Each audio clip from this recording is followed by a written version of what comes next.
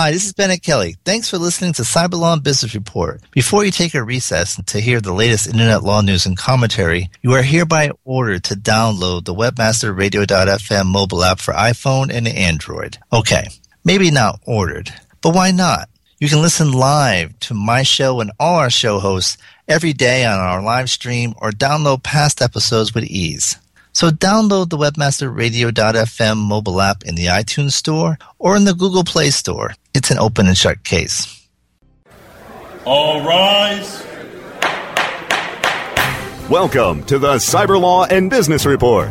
Get the top story on the hot button internet legal topics of the day. This is your home for the latest on internet law and policy. Hear the latest net trends impacting business and have your questions answered right here. This is the Cyber Law and Business Report. Now, please welcome your host, the founder of the Internet Law Center, Bennett Kelly. Good morning. Welcome to another Cyber Law and Business Report. This is Bennett Kelly talking to you live from Santa Monica, California, the Internet Law Center here in the heart of Silicon Beach.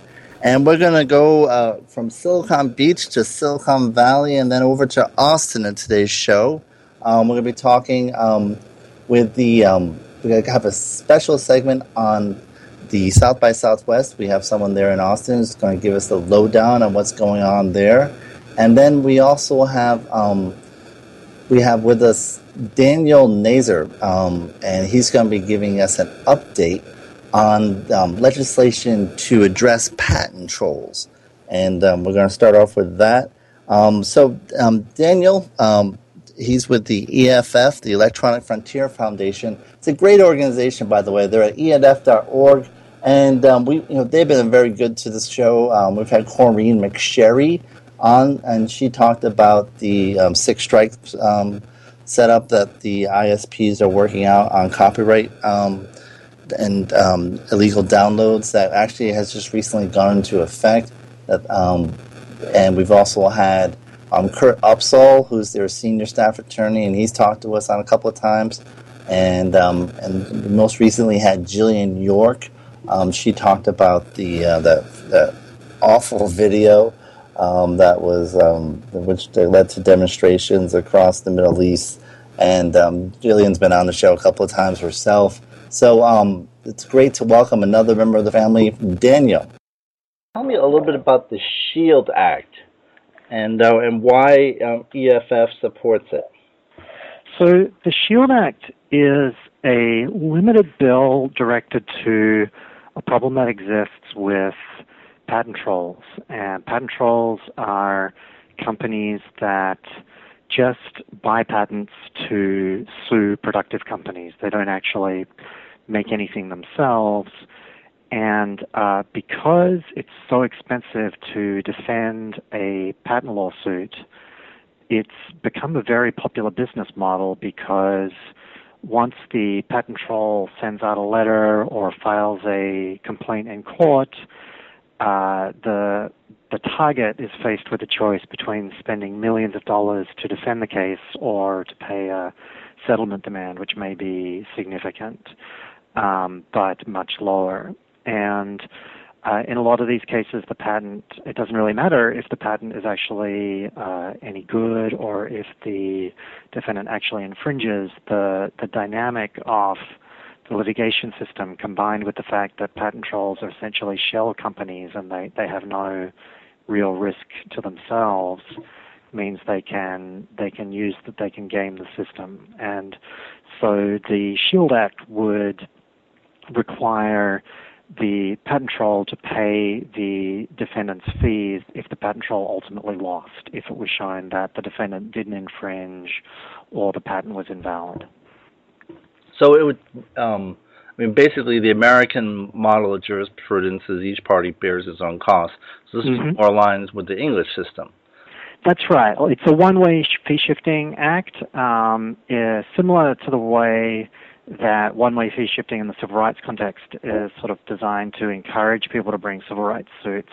This is a one-way fee-shifting suit that's encouraged to make it less attractive for shell company trolls to bring patent patent suits because this is litigation that's just exploding right now. It's actually increased about 10 times in the last decade. It's now used to be about 5% of all patent litigation was troll suits, and now it's about 61%. Wow. I recall I used to work at a big Washington law firm, and that had represented Fortune 500 companies, major oil companies, beer companies, you name it. And overnight, this one company that produced nothing became their biggest client, one of their biggest clients. And basically it had a patent portfolio and enforced it through litigation. Yep. And unfortunately, a lot of people are cottoning on to what a lucrative business this is, and it just grows and grows and grows. It's actually kind of frightening to think about how big it could get, given how fast it's growing. But it's already the case where a lot of big technology companies are facing 100 troll suits at one time, a lot of the trolls are actually also going after small technology companies and startups, and that's probably where EFF's strongest interest is, in that our community is sort of our membership, and our community is a lot of developers, a lot of smaller tinkerers, and the patent trolls have even started targeting quite small entities, knowing that these people are not able to fight back. So it's kind of a similar concept to how the anti-SLAPP motions came about in California, because basically the large corporations were targeting some of the smaller environmental groups and saying, listen, if you don't fold on this issue, we're going to sue you, and then they'll take about your 3 years of your budget just to defend this one lawsuit. That's right. And I think the analogy to anti-SLAPP is good. I'm sure the people who advocate for trolls or patent assertion entities, as they're called less pejoratively, would say trolls pejorative. That's right. They would say that they are the little guy, and they're getting treated. They would be being treated unfairly by the SHIELD Act. But when you it is true that these companies generally are little in that they don't have any assets other than patents. But that's actually a really sort of sinister aspect of these businesses, in that they have nothing to lose in the discovery process. They have no documents to give up. So, I was just looking at some testimony that's going to come into Congress this week from victims of trolls who are saying that they were involved in a lawsuit where they had to produce 10 million documents, and the troll produced about 800 documents. Wow. And the production of those 10 million documents, of course, cost millions of dollars. Naturally.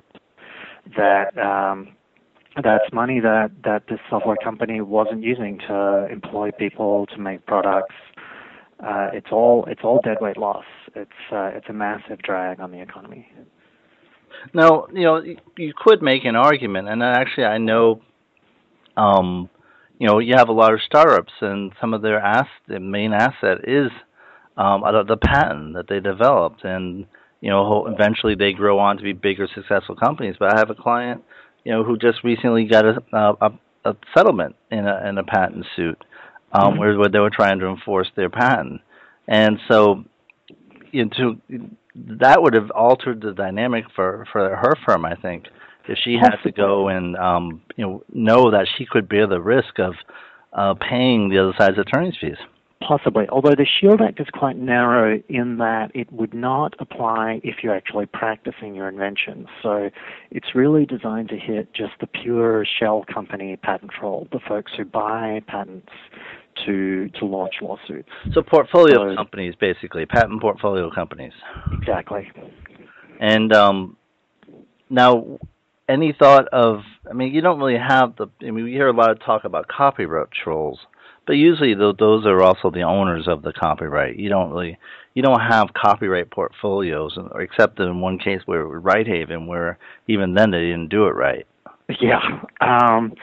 That's true. The copyright trolling, there some of them are similar in that they're acquiring copyrights from the original creators to run a business, and they've done it under a variety of different schemes to various levels of success. The Righthaven case,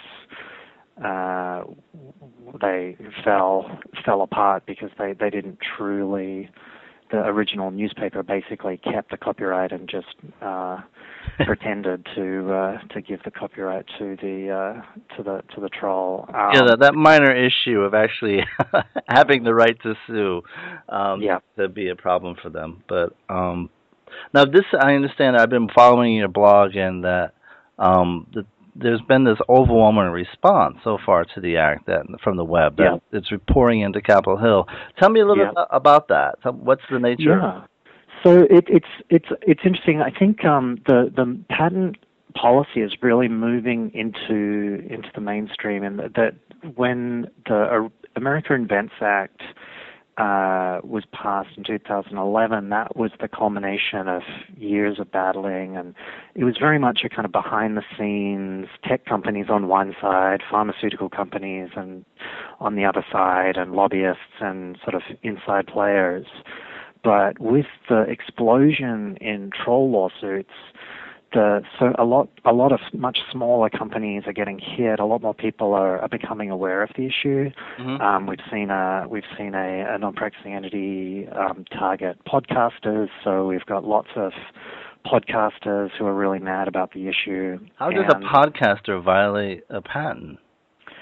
Well, this is the thing, in that the trolls are increasingly targeting the end users. So they're not obviously, if you have a podcaster like Mark Barron, who I'm a big fan of, he's not a technologist, he's a comedian, and but he uses services and gets his podcast posted on a website that I don't know his particular details, but I imagine other people manage for him. But the trolls are targeting these folks down the chain. So recently, Patent Troll has been contacting hotels and cafes for making Wi-Fi available. And so, your corner cafe is not a technology company. They might have purchased a router from someone, but technically they're still providing Wi-Fi. So if you think you have a patent on Wi-Fi, you can sue them. And it's extremely unfair because these folks don't have the means to fight back, right. And they never would have thought that that they were in the technology business. But they're much softer targets than the people up the chain, than the chip companies or the router companies or whoever. But isn't there also a concept in because a patent right is a monopoly, but it's a legal monopoly. Mm-hmm. And that if you improperly use that right, you can have antitrust liability. I forget the name of the case that explains that doctrine. Mm-hmm. But I mean, so which an antitrust liability has treble damages and other significant aspects. Has that been used at all against the trolls? Not yet. Recently, in that case I was mentioning earlier, where the patent troll had gone after hotels and cafes, right? Cisco and others intervened and did bring a civil RICO case against the troll. That just got dismissed. So there is the I think it's called the Noah Pennington immunity for lawsuits, and so you have a pretty high burden. You have to show that the lawsuit is a sham. I think in some cases that might be possible, and where I think it is the FTC or the DOJ, there may be some of the most egregious troll cases. An opportunity for them to look into it, but unfortunately, the basic model, the basic business model is kosher. It's a bug in the system that patent trolls are essentially exploiting. And what has the reception been to the SHIELD Act on Capitol Hill? We think it's been good. My colleague, Julie Samuels, who is the Mark Cuban chair for the elimination of stupid patents, she has been out on the Hill last week, and she's had sort of boots to the ground. So she's been meeting with people in Congress and getting a lot of positive feedback. I think there is a sense that something needs to be done. Folks aren't sure exactly what, but we recently had President Obama in a Google Hangout, I think it was about 2 weeks ago now, mentioned that more patent reform was needed, and specifically talked about how patent trolls were extorting money out of productive companies. So there is interest in the issue out there. So I mean, obviously you make a very strong case. You have Representative DeFazio and Chavez pushing for this. Who's on the other side, and who's your biggest? Who's the Goliath that the other side has? So that's a good question. I'm not sure where the opposition would or might come from in the political process. Certainly, folks whose business is to monetize patents are not happy about this. Right. And, the trial lawyers, for example. Yeah. So it really comes from the people who are making money. The opposition comes from the people who are making the money and not really adding anything of value to the economy. So it's the lawyers and the patent trolls. I think one thing I would really add in just talking about patent trolling generally is overwhelmingly these cases involve inadvertent infringement. There's no allegation of copying. These are vague, almost always software patents. And they're usually asserted quite late in their life. Patent trolls assert patents much. Empirical research has shown they tend to assert them much later in the patent term. Why is that? Because they're waiting for other people to do the work. They're waiting for other people to actually develop technology. It's a lot. As you may know, you don't have to actually have a working model to get a patent. You just have to. You have to sort of have the theory and enough information that, in theory, someone could build it. And the standard for that is, I think, been much too low at the patent office. And so people are getting patents on vague ideas. They're getting patents on wishes and plans. And the companies that actually employ people and make products are the folks that are putting these plans into action. And meanwhile, the troll sits on a patent for 10, 15 years and jumps out in the last 3 or 4 years of the patent's term and sues. And that is pretty much the business model. It doesn't add any value to the economy, but it's very lucrative for those that practice it. And more or less, it actually takes value from the economy because it discourages people from innovating. That's right. And in fact, research shows that the more you spend on R&D, the more likely you are to get sued for that infringement. It's a tax on actually doing business, on actually creating things.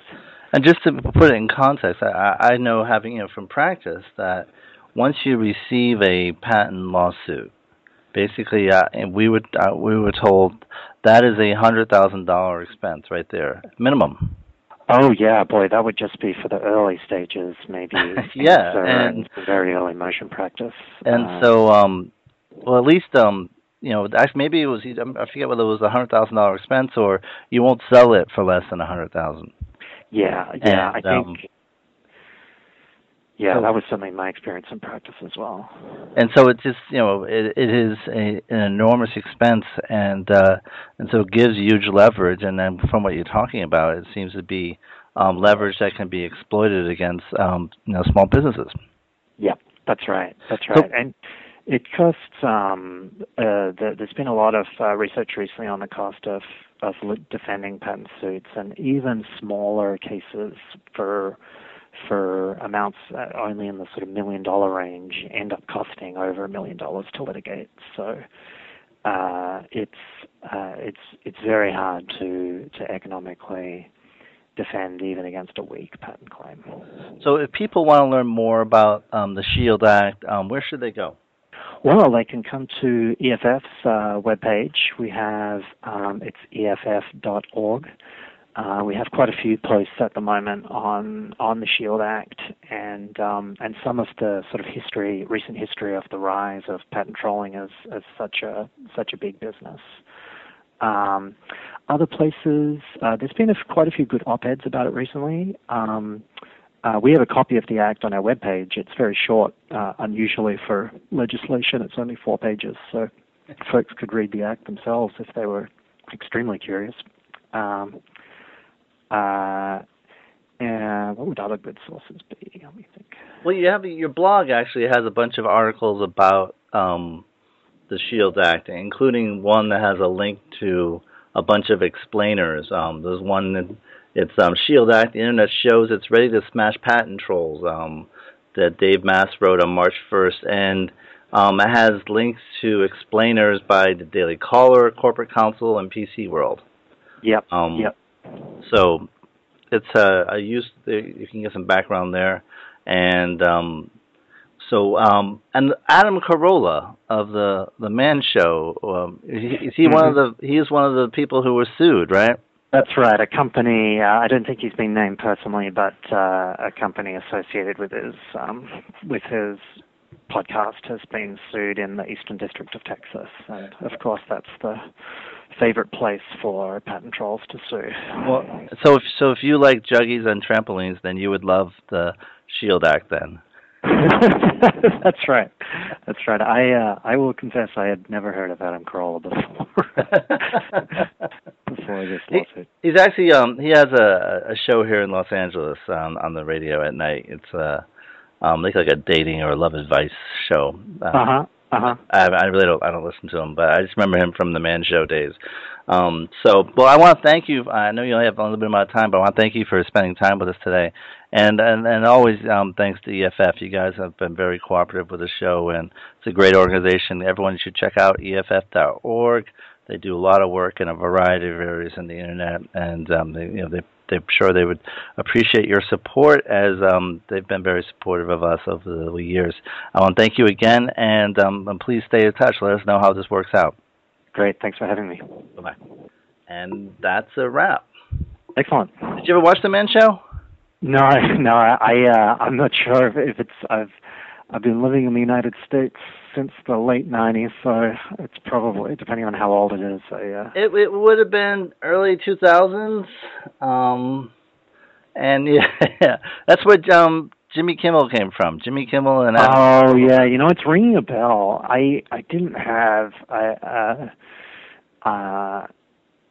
only some of my time when I was in college and graduate school did I actually have a TV.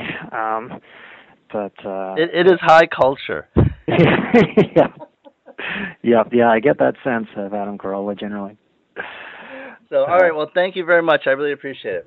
Yeah, thanks a lot. Stay tuned for more of the Cyber Law and Business Report after this brief recess for our sponsors. Oh yeah, my day is done. Time for happy hour. You're already done for the day? Yeah, because I use CertifiedKnowledge.org. Their PPC tools literally save me hours every day. How do you keep on top of all of Google's new features? Easy. With Certified Knowledge, their interactive learning modules keep me up to date. And if there's something I don't know, I can watch their video lessons without having to hunt around the Google help files. Great. I'm ready to expand my knowledge. Hi, I'm Brad Geddes. I'm the only leader officially supported by Google to teach the advanced track of the AdWords Seminars for Success. I personally recommend CertifiedKnowledge.org as your one-stop shop for all your PPC needs. Learn, optimize, connect. Be smart. Go to CertifiedKnowledge.org now. Aim clear. This is how you sell with social. Have you tried to do CPA conversions using social PPC and failed? You're not alone. These days, Facebook, LinkedIn, and YouTube require true specialists to dominate. Aim Clear, the agency, brings definitive psychographic targeting, bleeding-edge creative, and killer content amplification to the social advertising table. Aim Clear, this is how you sell with social. Aim Clear, this is how you sell with social. Ever wondered how you could have access to your own SEO expert, paid search specialist, or social media wizard? Looking for help with your affiliate, display media, or email marketing? Look no further than the folks at Fang Digital Marketing. Fang Digital specializes in both paid and organic search, social media, display, and mobile advertising solutions, and is staffed by industry veterans from Google, Yahoo, and one of the industry's most influential PPC experts. Fang Digital's award-winning staff stays on top of the latest in digital. The best gavel-to-gavel legal news and information on the net is right here.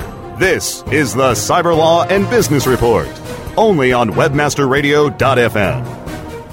Okay, we're here today with Tom Nora, and Tom is the CEO of NeoRay.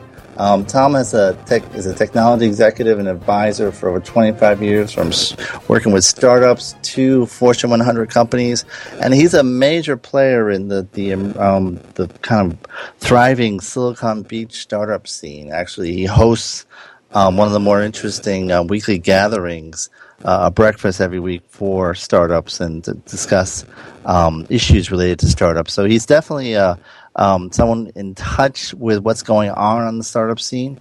And we're talking to him today when he is a little bit the eastern part of Los Angeles. In fact, it's far eastern. It's Austin, Texas. He's at South by Southwest. And Tom, how you doing? Good, doing great. So when did you get to Austin? Last night, and I'm trying to stay as long as I can. I'm not sure how long I can stay, but there's so many amazing things going on here. You wouldn't believe it. So how is, it seems every year South by Southwest, you're at South by Southwest Interactive, right? Well, there's three of them. South by Southwest started out as a music festival in, I think, like 1987 or something. And it was actually a New York festival that wanted to try this one time. So the roots have always been music. And as you know, Austin is a big music town. There's several hundred bars here, and everyone has live music every night. And then during South by Southwest, it's kind of like all that on steroids. And then they added a few years later a film festival, and then they added a few years later Interactive. So Interactive used to be this little tiny room, and now it's bigger than anything else at South by Southwest. Oh, it's even bigger than music. Well, I think in terms of, people and money and all that, it's bigger now, but, music is always the roots. Music is a part of everything. Like, there's music tech companies. There's actually a music accelerator here for startups that have anything to do with music that's going to happen sometime next week. And so, music and film, and so music, there's a lot of respect for music here. And it's interesting. I spoke at South by Southwest a couple of years ago with the CEO of Rubicon, and the way it was set up then was the interactive ended just as the music was starting. And I remember our last night in Austin, you could see that the city just changed because all the music people were coming in. And there was just a different vibe, and the city really came alive. It's like, okay, let you tech dweebs go. We're going to start having a real party.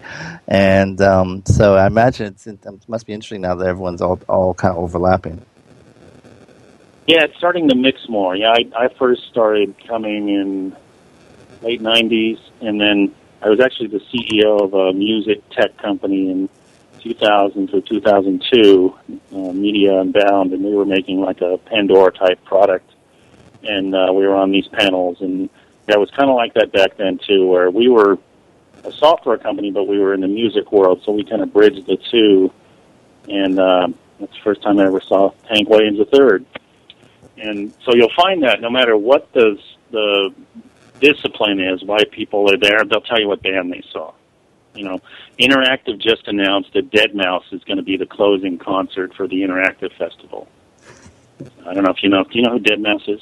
I'm afraid I don't. No, he's like one of the hottest DJs right now in the world. You have to check him out. All right. Green Day is playing, and Rob Zombie, and Iggy Pop, and it's just everywhere you go, you see these posters, and so it's all about music.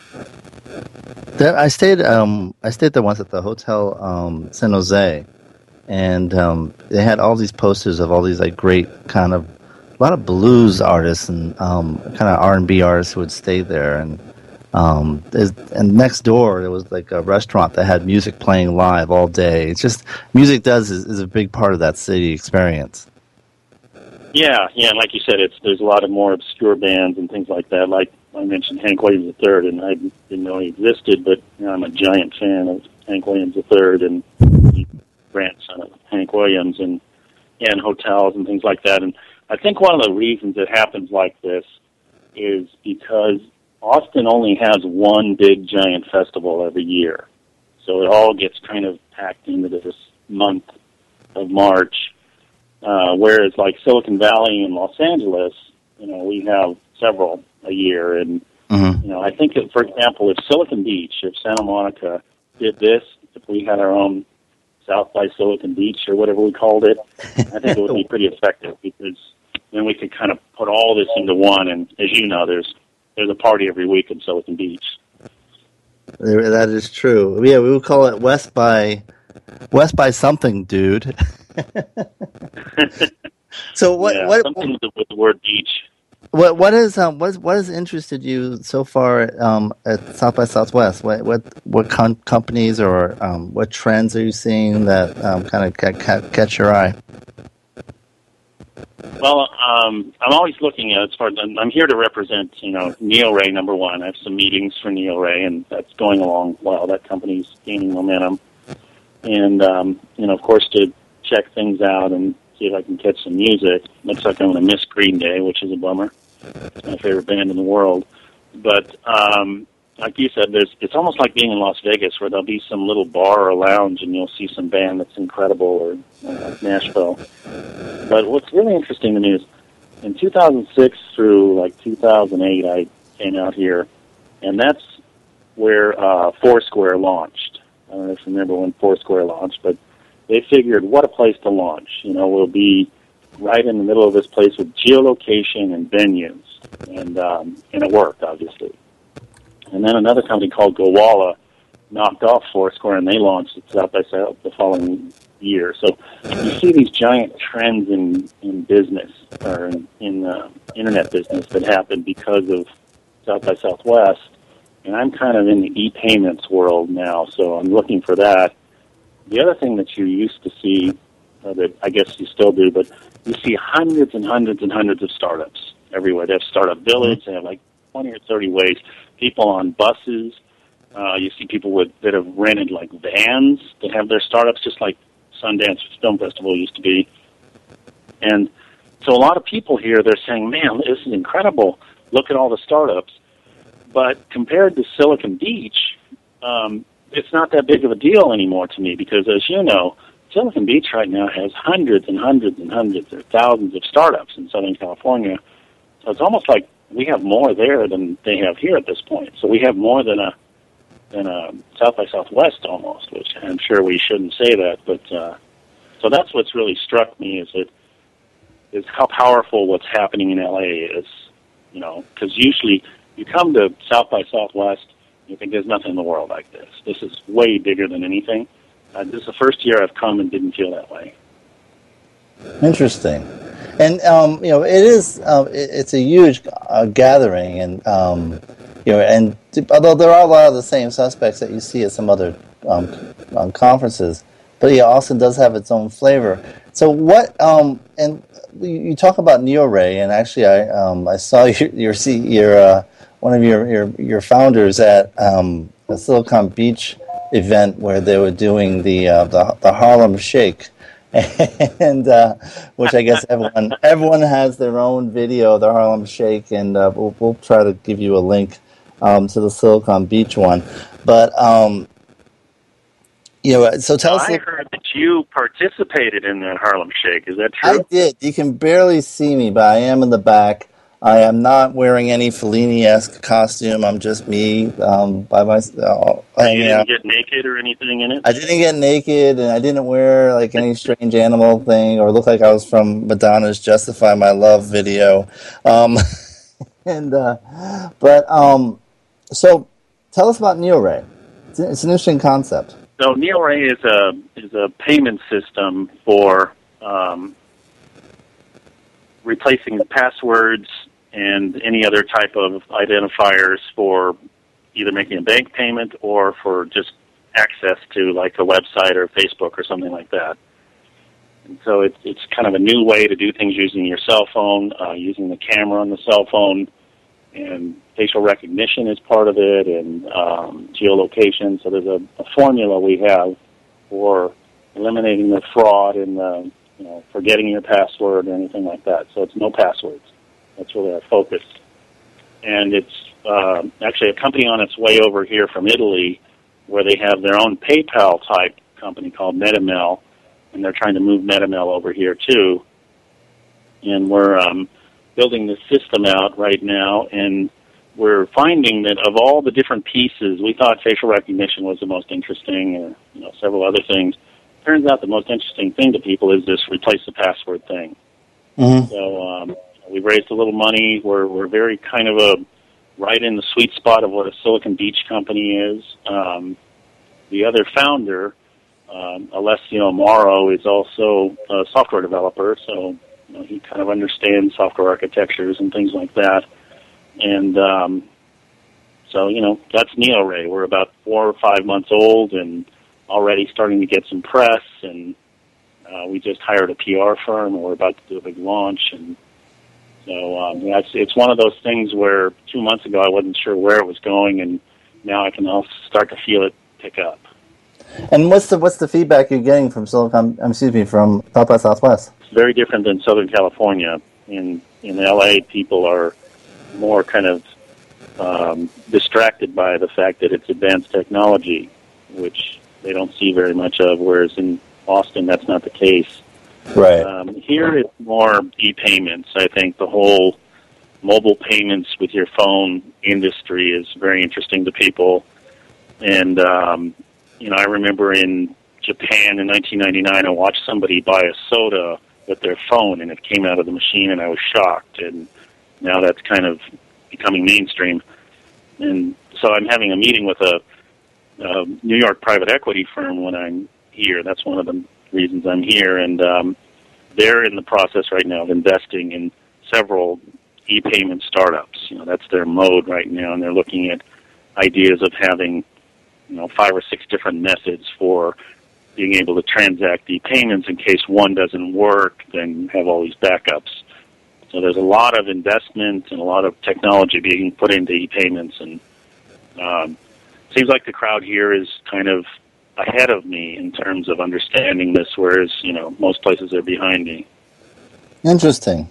And what, in terms of when you're looking at the companies that are kind of pitching there or are getting a lot of attention there, are they all across the board, or are there certain types of sectors that seem to really have the hot touch this season? Well, yeah, it's a lot like a film festival. I don't know if you've ever been to Sundance or something where just AFI. Have the big sponsored, startups in this case, and they get the big banners, and they're on the buses, and they get lots of exposure. Then you have the mid-level. Then you have the small guys that are handing out postcards, just standing on the corner, and so you have all those different levels, which doesn't necessarily determine who becomes the hottest thing. So, it's too early. I've only been here a day to really know. But, I'm already starting to see some stuff that's starting to bubble up a little bit. And, again, a big part of it is always music tech, all these different types of... I didn't know they could have so many music tech companies in the world, but, that's one of the hottest things that everybody's talking about right now. Photo sharing. There's tons of photo sharing companies here, I've noticed. So where's the revenue in photo sharing? I wonder. That's a good question. I think one of the models that I saw actually earlier today that is really interesting is people have this, especially teenagers. That's where the money is. Teenagers have this obsession with getting followers, like on Instagram and Twitter and things like that, but on Pinterest, and so it's a badge of honor in a high school, I guess. So, you can go from being the nerdy kid to be the coolest kid because you have more followers than other people. So people are monetizing that. I saw another one this morning where their target is high school kids for monetizing followers. And it's kind of a point system, almost like they gamified it, where you can, develop this set of points, and people get points for following you, and you get points for following them. So it's kind of old school in terms of the thought process, but they seem to really have a lot of stuff, happening here. I've seen their name, and it's called something like Follow Vice or something. I can't remember the name of the company, but so there's an example of monetizing and getting buzz. And it's all about buzz here, I think. Well, that'd certainly be the case later in the evening, but yeah. Now, your Austin just happens to be the capital of Texas, and not just happens. I mean, that's no coincidence. But is Governor Perry making any presence or trying to claim credit for the Austin tech community, or he wasn't there the last time I was there? I have not heard that he's going to be involved. I wonder if there's a collision there. I haven't heard anything about him. Maybe there's too many long hairs for him, but I don't think so. No, I think it's really. You're right, though. You can see the Capitol building from almost anywhere in town, so it's right there. I figured you'd ask a question like that. Sorry about that. When I was there, it was interesting. I stayed at there's a hotel on the UT campus run by AT&T that just opened, and my cab driver dropped me off. First, on the ride, he was narrating, gave me a little tour. He showed me where the plane flew into the IRS building there, and wow. And then he drops me off at the hotel, and he points towards the famous tower on the UT campus where it had the sniper incident in the 1960s. And he said, my brother and my daddy were right here with their shotguns shooting at the tower from where we were parking. And I'm like, what? And apparently he said, basically once word got out of what was going on, the community responded, and people just brought their shotguns, and they all started shooting at the tower. Of course, the tower they were pretty far away, and they were up against a trained sniper. So I don't know if anyone even came close. Definitely, it wasn't what killed them, but it was I just imagined it gave a new feeling for what that day must have been like. I mean, not only do you have a sniper shooting, but you have all these guys, these crazy Texans, firing with their shotguns. I imagine I would have stayed indoors that day. Yeah, it's amazing how, there's a lot of history here, right? And even like earlier today, I asked somebody, do you know why this town is called Austin? And they had no idea. So it's funny how people just don't really get a lot of it. Wow. I mean, Sam Austin, the founder of the state, right? Yeah, and it's, just things like that are just all the, the history and the power, of Texas and all that. And that's the other thing is, you don't see it really referred to as part of Texas much during this festival. No, there's that whole Keep Austin Weird thing going on, I find. That makes, Yeah, because I think a lot of these places, again, I keep referring to Sundance, but, part of the charm is that you're in this cute little place, and,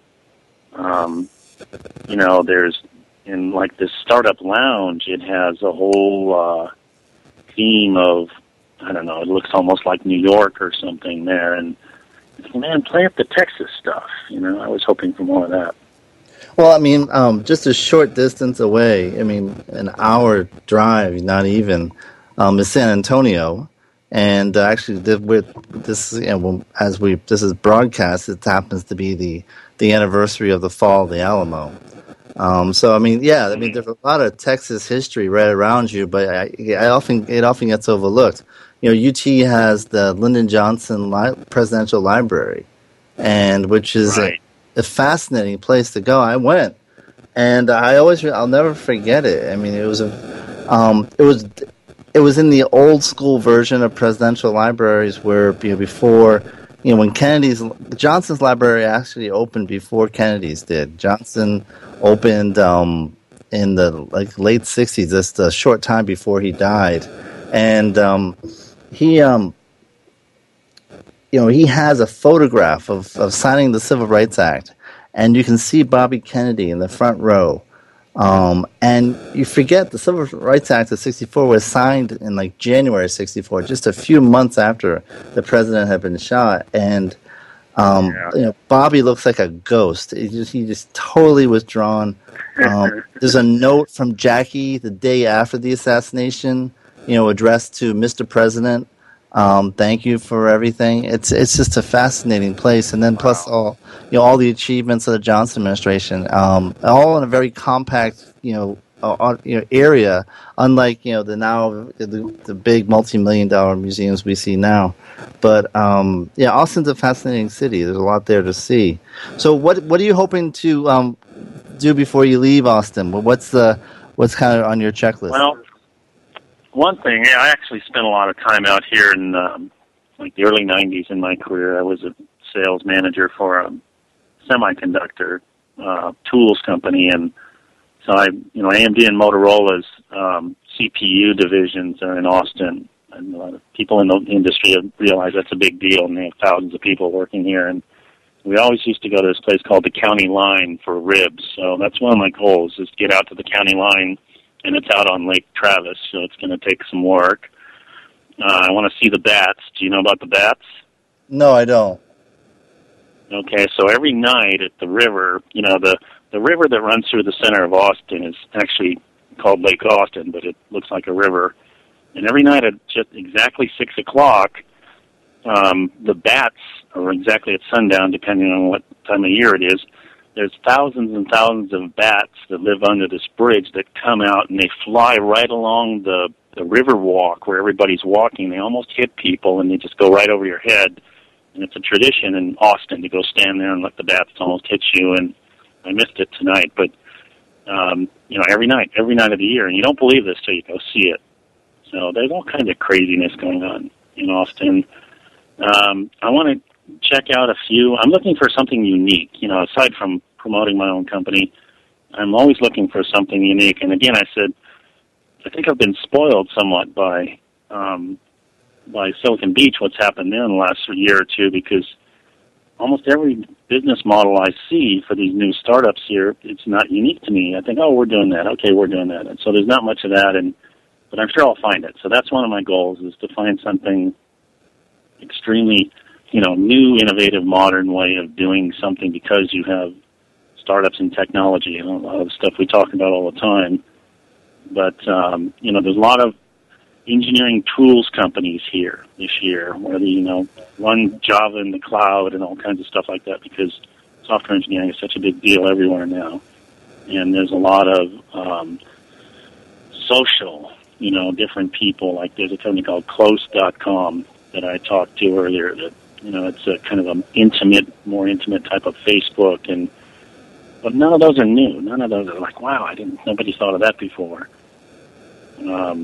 So, a lot of crowdfunding type things, and I don't know where it's all going to go, because, there's so many. I think, I imagine crowdsourcing seems to be getting a lot of buzz, but we're running short on time, Tom. If people want to learn more about you and NeoRay, where should they look? Well, I'm on LinkedIn, Tom Nora. That's one way. And TomNora.com. I have my own website, and it links to my blog and things like that. So those are the best places. And your weekly startup function? Well, there's actually 3 of them now. There's Tuesdays in Santa Monica, Wednesdays downtown LA, and Thursdays in Redondo Beach. So if you look at meetup.com startup workshops, you'll see all those breakfasts. And it's a great group of people, too, and Tom's a great resource on startups, so I encourage you, if you're in the Silicon Beach area, to check it out. Tom, it's been a pleasure having you, as always, and be sure to check out Tom's blog, and definitely keep an eye on this company. I think there's a lot of potential there. So, Tom, thanks again. Yeah, thanks a lot. Yeah, anybody reach out to me if you want, and thanks, Bennett. I'll catch you soon. Have a good time. I'll eat some ribs for you. Have a Lone Star on us. Okay. Talk to you later, man. Stay tuned for more of the Cyber Law and Business Report after this brief recess for our sponsors. Do you look at the task of ranking your site at the top of the search engines like you would climbing the top of Mount Everest? It doesn't have to be. TopSEOs.com knows how hard that climb can be, and they can make top ranking a reality. Top SEOs sends you to only the right search vendors and agencies that they know will work for you. Since 2002, TopSEOs.com has reviewed and researched the best search engine marketing agencies and solutions providers. Don't risk the cost of falling off the proverbial peak of search rankings. Let Top SEOs give you peace of mind. TopSEOs.com, the independent authority on search vendors. The SES Conference and Expo is making a springtime stop to New York City, March 25th through the 28th. SES New York 2013 is moving to a brand new venue in the heart of Times Square at the New York Marriott Marquis. Register now at SESconference.com. SES New York 2013 features some of the best and brightest minds in search and social marketing with keynote addresses by top-level executives from Google, Twitter, ESPN, and more. SES New York 2013 will also feature a loaded expo. Rise links and web indexes. Take a bow to the largest link map in the world. Majestic SEO. Majestic SEO wields its virtual sword with speed and accuracy to deliver detailed reports of your company's link data and that of your competition. Let Majestic SEO make you your own king of internet marketers and join the crusade of clients and agencies that have chosen the noble choice for link intelligence. MajesticSEO.com. Maximize ROI to use your time and let Majestic wield its mighty sword. The best gavel-to-gavel legal news and information on the net is right here. This is the Cyber Law and Business Report, only on webmasterradio.fm. One thing that Tom talked a lot about was Silicon Beach, and it is a thriving area right now.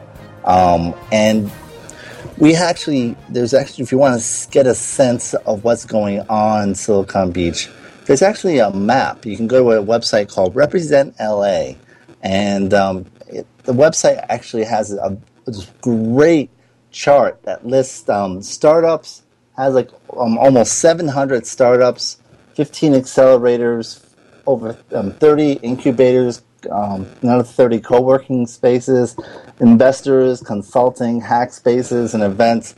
And it covers, goes as far west as Thousand Oaks in California, south down to Long Beach, and all the way east to Fullerton or even further out in Diamond Bar. But the heart of it is in the Venice, Santa Monica, West LA, Culver City area, and then, of course, around Hollywood. And what's going on there is this great convergence of technology and content, and that's a lot of what's happening at South by Southwest. You have a music festival that became a film festival, and now is a technology festival, and it's dealing with all of them. So it's an interesting time, and so we're going to keep you up to date. There's also one significant update we want to keep you aware of. This week, Edith Ramirez became the new chairwoman of the FTC, taking over from a very aggressive FTC on privacy before, and we'll be trying to see what happens going forward under the Ramirez FTC. I think it's going to continue to be, but under Chairman Leibowitz, he definitely set a number of areas where they were really getting aggressive and serious on privacy. I think mobile privacy is going to be a big issue for this current FTC, and so we'll be following that as well. But you can look at our blog at ilccyberreport.wordpress.com. We have information about what we may be the Ramirez tenure at the FTC and what that means. We also have updates on online gambling.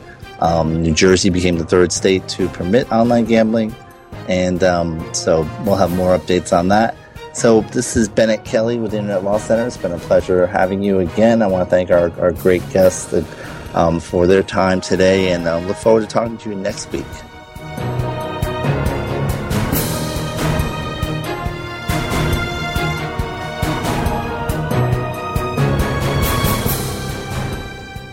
This has been a presentation of WebmasterRadio.fm, the world's largest business-to-business radio and podcast network.